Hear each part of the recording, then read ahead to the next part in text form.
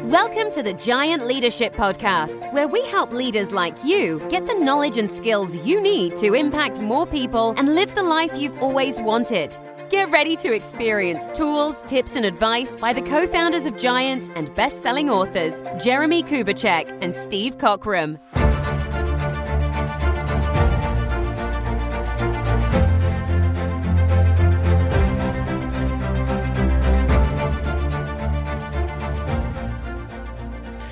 Hello, friends. Welcome to the Giant Leadership Podcast. I'm Jeremy Kubicek, and I'm, as always, with Steve Cockram. What's up, Brother Steve? I don't call you Brother Steve. Well, you can call me whatever you want. I don't know. Over the years, I've been introduced as various different things, but our millions of listeners around the world have learned to adapt to your connector creativity, and I just respond with my British accent, comment on the weather, and we're good to go usually. That's kind of the normal thing. How's the weather over there? It's raining. It really is raining at the moment. It's like terrible. Oh, anyway, there we go. For all of our listeners, let's catch up a little bit. What have you been doing lately? I mean, let's give it an update with each other. Yeah, okay. I have been trying to be more strategic with time, and actually making sure that everything I'm doing actually fits into a more structured framework. I think kind of there's, you're the same. I've got more demand for time right now than I've ever had. So I get invited to go to all kinds of places. People try and connect me every day with people and go, oh, you need to meet so-and-so, or go and have lunch with, or you need to speak at. And I'm going, okay, I've got a supply and demand problem in that I only have so much time. So I've been trying to learn, how do I disappoint people well? Because I can't please everybody all the time, and this is me, a thinker.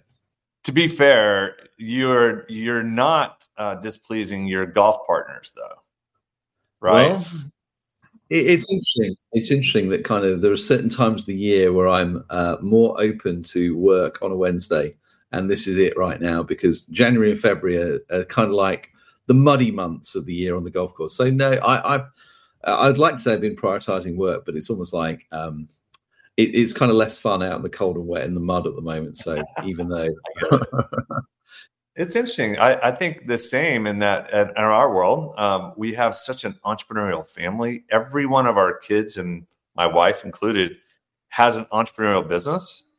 And so our conversations are different now. Like the gears are so important more than ever. Like, hey, can we not talk about work at all? Can we not talk about any of the businesses at all? But then I'm playing consultant to my own family members. So for those who don't know, maybe you do, my wife, we started a wedding venue at our family farm, and it's going really well, and it's booking. But that means that now my weekends revolve around weddings and lots of events. And now we're trying to apprentice people and find people to help. So now we're living out Giant real time in my closest relationships.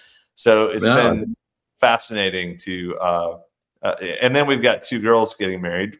Those who don't know, we have our youngest is getting married in May, Kate, and our oldest, Addison's, getting married in July.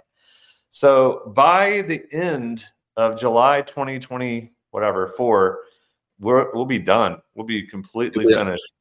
You'll be a lot poorer. What's really annoying is I've got three girls and I've got no weddings even on the horizon. So you've won by miles, Jez. And even though I suspect your bank balance will be slightly lower than mine will be at the end of the year. Oh my God! Yeah, I need to talk to you about that. We can. Yeah, you need a loan. Okay, that's great. He's a loan. Oh man.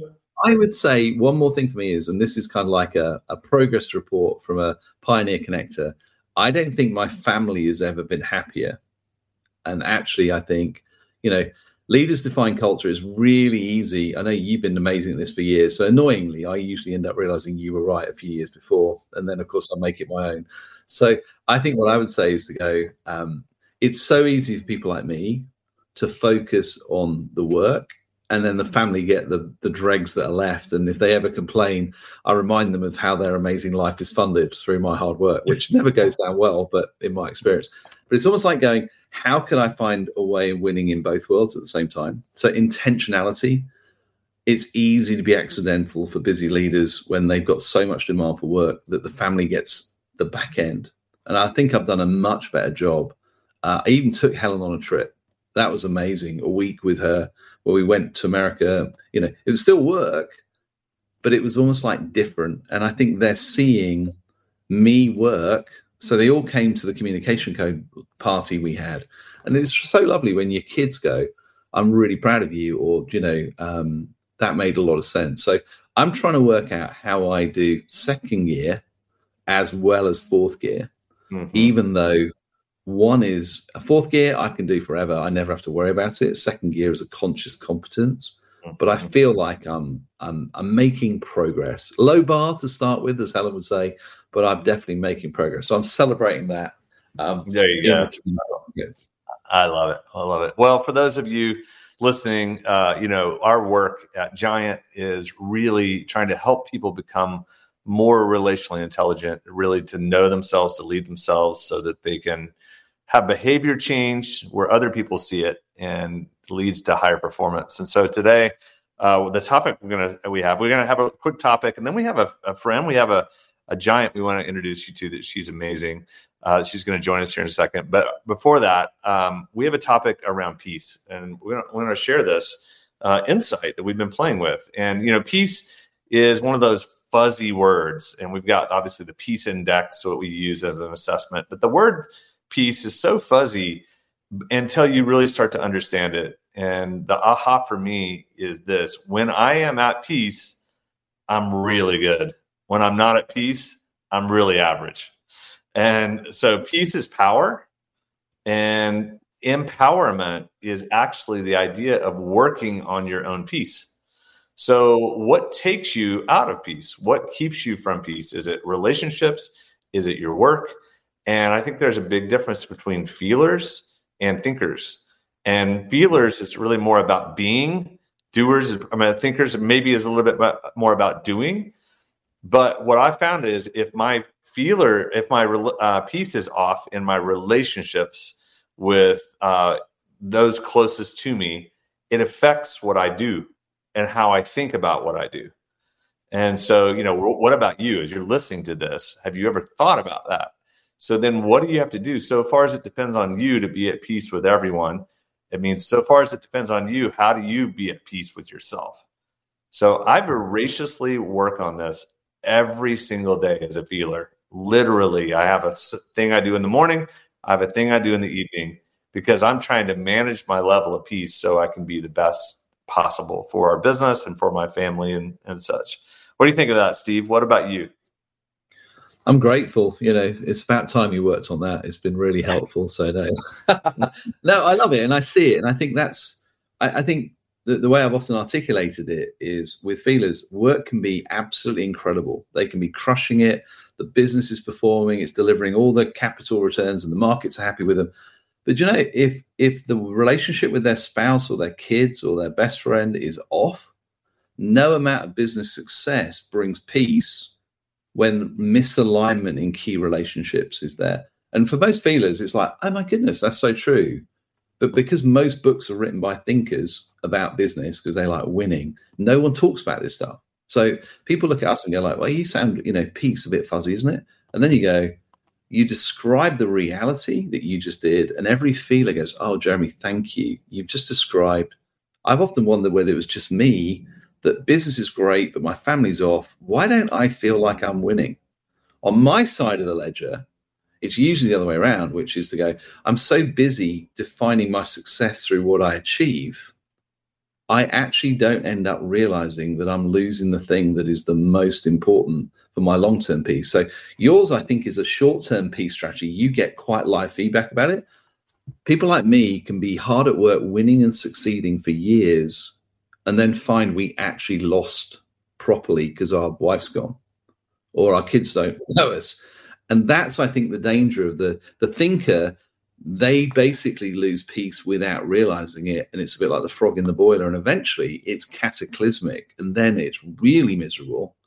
But every day they don't really notice it because they're not really attuned to the relational dynamics around them if business is winning and they're putting food on the table. So that's where I think I see the difference between the two. I've tried to make sure, if you hear about it, I've tried to make sure I've gone, no, I want to prioritize the relationships of my in a world now, rather than deal with a real disturbance in the force because Helen's disappeared 5 years from now. You're, I think, doing it in the day-to-day because that's where feelers have to live. So that's my hypothesis. What do you think to that? Yeah, I think it's really good. And for those listening, you think half the world, I mean, we're split in certain ways. Half the world as feelers and thinkers, and the dynamics that are there. It's really important. If you have a thinker in your life, you might be frustrated because they're seeing things differently. But having these conversations from the feeler and the thinker, I think it just are critical. I've been taking this now to the thinking side, because now I'm like, well, how do I feel about our businesses? So now we're in this process of actually breaking down our funnels and our marketing and our roadmaps and the client journey and going, what's working, what's not working. And so now I'm trying to look at them objectively, and then I'm asking, where am I not at peace? Meaning, what's off, what's not really working at certain levels, and then let's work on it. Well, some of those, every one of those has a person tied to it. It has a relationship. Well, Justin leads this part, or Chris leads that part, or Tracy leads.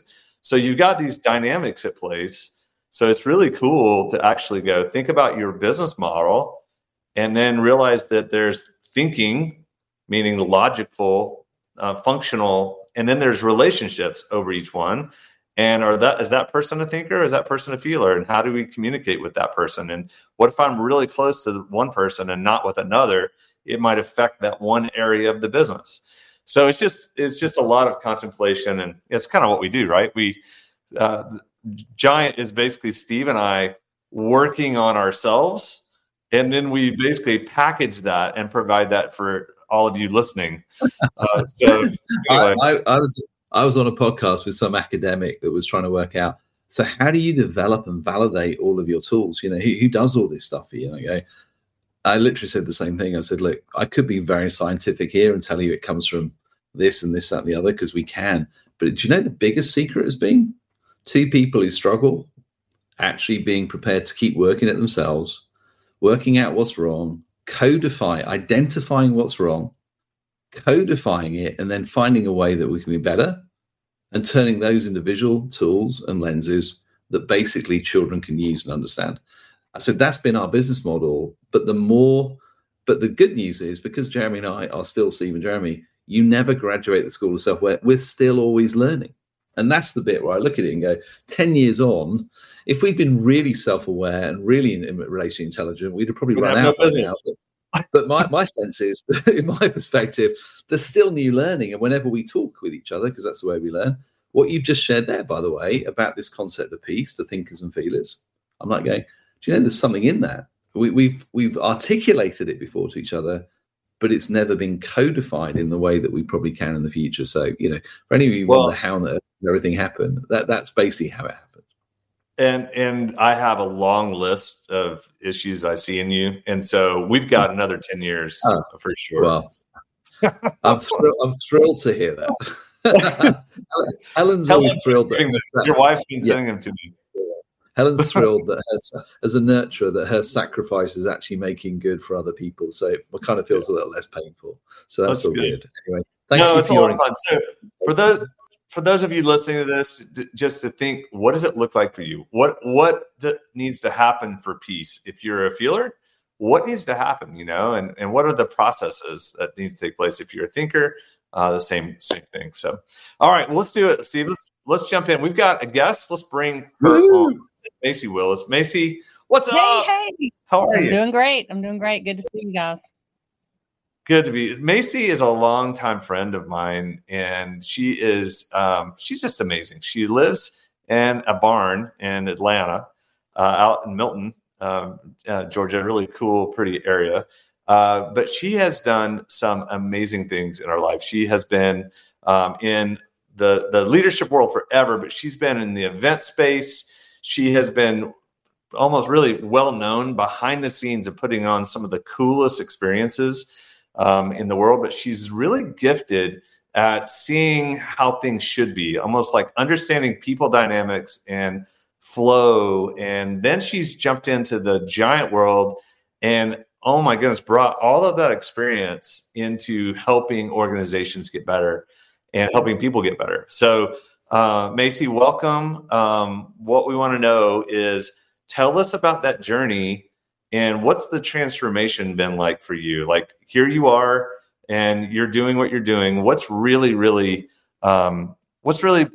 been the process for you that has affected you the most? Yeah, thanks for having me on today.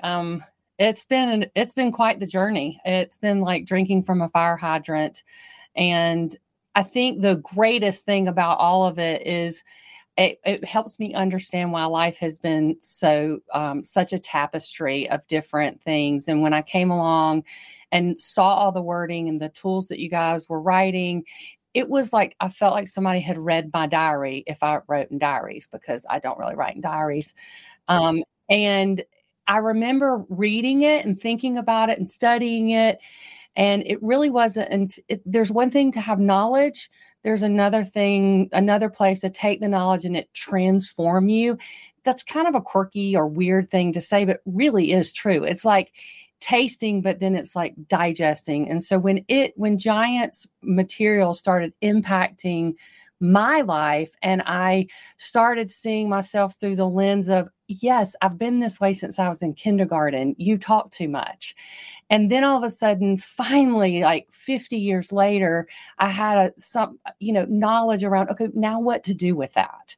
How do you sit and take pause? How do you have power in the pause when you're sitting on an airplane? You really want your neighbor to talk to you. It equipped me with physical therapy around what are my strengths and what are my weaknesses. So it's transformed me.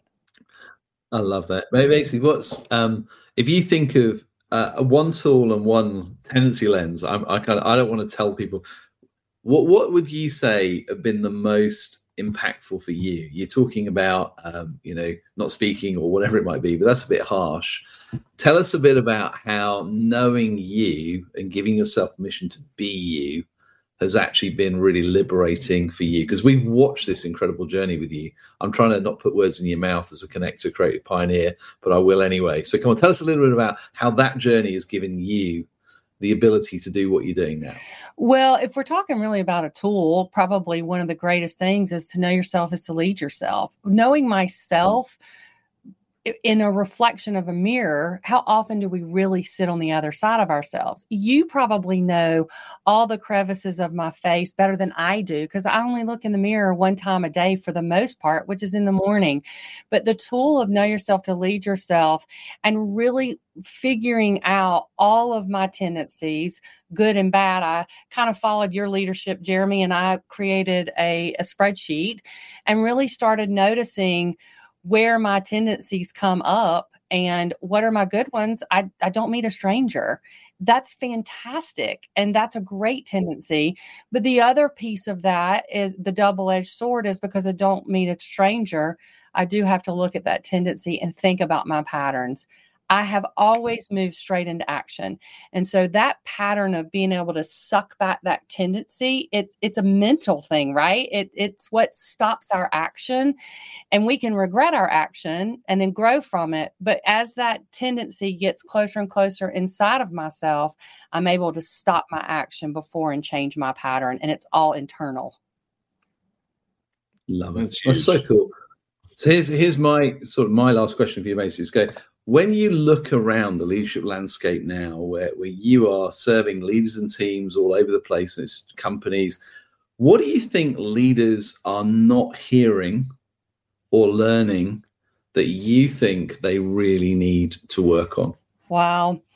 So that's a loaded question, because I've had fantastic leaders and I've had horrible leaders. I've been a great employee. I've been a horrible employee. I heard someone make mention of this recently, and it just resonated, which is what you win your teams with is what you will win them to. So often leaders, I think, want to say, we have the best salary package, or we have the best, growing, coolest thing happening. We have the best language, or we have the best, whatever the organization is. And what you're winning them with, that's actually what they're going to stay for. And so if we create healthy cultures, no one will ever leave an organization if that's what they came for and your culture is really healthy. So it's double-edged there. Don't sell something as a leader that you're not capable of actually fulfilling. And also make sure you're leading people to that. I think about it from myself to my family, to my teams. So if I drive with bad talk in my head, I'm going to receive bad talk from other people easily. So I need to be a positive thinker, and I will draw to positive thinkers. In my family, if you drive with your children having to be performers, they're going to feel like they have to live up to performance. And so as teams, win them with money, they're going to leave for money. So that's where I feel like leaders are missing things these days. I think that is huge. You just gave me an unbelievable thought there. I'm like, oh my goodness. Think about, I don't think the leaders that I know, the CEOs that I know, or the people that I work with, I don't think they even have thought about that. Like, what is the phraseology? What are they selling? So is they for employees? Mm-hmm. Because I think they're just going, well, if you want a job or not, we're in control. Yep. The reality is it's actually been a buyer's market. It's an employees market. And to go, what is it you're selling? What is it? Not to selling to your customers, but selling to your future employees. And if you're selling one thing and they walk in and it's the total opposite, then you're a hypocrite and you're already on the negative side of the balance sheet. So really, really fascinating thought. I love that. Yeah, I do. I think that's an interesting one. I mean, we always think of it through our lens of going, ours has never been money. We've never been recruited. We've always recruited them because of actually here's a chance to be part of a community and a family to change the world. Yeah. And I think that's the bit then of going as leaders, if you can understand what you're saying, why you work with us, you've then got to be really careful. What I'm hearing you say, Maisie, is to go, you've got to walk the walk. And actually that culture or that whatever you've done has to be legitimate and true. Otherwise, you end up with egg on your face, we'd say over here. But I think that's a really profound way. And so therefore, it's interesting how I watch a lot of companies grow over time. And in a sense, their culture is everything in the beginning. And it's really exciting to be part of it. And they grow and grow and grow. And then they take public money. And then all of a sudden, it's more about the remuneration and the package and the security. And it's not a bad thing, but it's actually the misconnect, presumably, is when I've watched a couple of the entrepreneurs who are still trying to sell the old culture on low wages, when actually the new culture actually isn't like the old one because it's changed. And they actually need to have a new message of why would I work for this company? That's really profound. I mean, you've given Jeremy and I things to think about there. So I always love that. Obviously, that's what leaders are not hearing and thinking about, Macy. And you've just proved that Jeremy and I are examples again of case study A and B. So thank you. Yeah, sure. And I mean, I think bigger too, organizations, but the world. You think about cultures in countries, what we're winning people to in our world, all the way to communities, into our workforces. I have a client that literally came to me 2 years ago and said, I'm losing my people over $2 an hour. And I'm not the sexiest, greatest organization. We're throwing tires around. What can I do differently? And I said, impact themselves, impact their home. And he started doing leadership coaching. And I literally am doing intensives with all of his leaders. Every single one of them are like, I'll never leave this organization because he's given me something past the walls of what I do every day. It's really impacting marriages. It's impacting father-daughter relationships. That's not what I think most leaders are doing today. So, or organizations. So I hope it will change the landscape of work. I love it. Macy, you're amazing. Macy is, for those who don't know, she is a giant guide. She works with companies all over. You're on airplanes a lot, but you're trying to maybe be around Atlanta a little bit more. Yes. So you're not on airplanes as much. But I'm so grateful for you. Thank you for your wisdom and your impact. So great to have you here today. Thank you. It's been an honor. Appreciate it. Awesome. Dude, that's really good. That's a really big thought, isn't it? Yeah. I mean, if you're listening to this, you're like, If you're a leader and you are responsible for whether hiring people or you're responsible for the business overall, what is it you're selling to employees? And what's your marketing message? And is it true? And I think that's really, really powerful. And if it was true in the past, is it still true in the present? Because my sense is that evolution happens as companies grow, as they expect. And actually, what was the reason they came in the beginning may not be the same 5 years on when the company's 10 times the size it was. So that's a really good thing to ask the question right now in our recruitment. What are we selling? And is there integrity and real truth behind that process? Because if we're not, we'll get found out. So basically, that we're going to ponder that one, Jez, aren't we? At some point, it's like, absolutely, wow, I love it. I always love that. That's why it's so fun to do this. And hopefully, as you're listening to this, you're getting gold, whether it's peace or a conversation with Macy on what you're selling employees. So it's good. All right, final thoughts, Steve-O? Final thought, I think, for me is that the more effective and successful you become as a leader, the greater the supply-demand curve goes the other way. So you only have finite time, and you have to find a way to be able to prioritize the things which are the most important, because the enemy of great is not bad. The enemy of great is just doing the good stuff. And so my learning is to go, and for feelers, it may be more difficult, but for me, even for me, it's difficult. How do I disappoint people who want more of me than I can give them? And I'm working at that at the moment to go, because I watch a lot of leaders burn themselves out trying to be what everyone needs them to be. And you end up basically being all things to nobody rather than actually being able to prioritize who is going to get what and how do I be good with that. So that's my 3-12-72 crowd strategy, which you're aware of. But I'm feeling it even more right now than I've ever done. And that's probably a good thing, but it's also a challenging thing. But there we go. What about you? Good. Yeah, mine is probably just the idea of peace is power. And if you want to empower people, but you don't have power because you don't have peace, it's impossible. It's hard to empower people when you don't have peace internally. So what do you have to do? How do you fight for the highest possible good of yourself is to fight being at peace and creating the systems, whether it's know yourself to lead yourself, tendency log. I do something called Examine every afternoon. I do a call-up session in the morning. Do what you have to do for the life hack to make sure that you are at peace, because when you are, that's probably when you're at your best. So that's the big idea, the thought. Hope that's helpful and encouraging to all of you. We can't wait to see you next time, but sure, grateful and thankful for all of you out there in the world. And we wish you to just keep fighting for the highest possible good of others. So that's what we're about. Thanks, Steve-O. Good to see you, man. Next time. And you, Jez. Bye-bye. Bye-bye.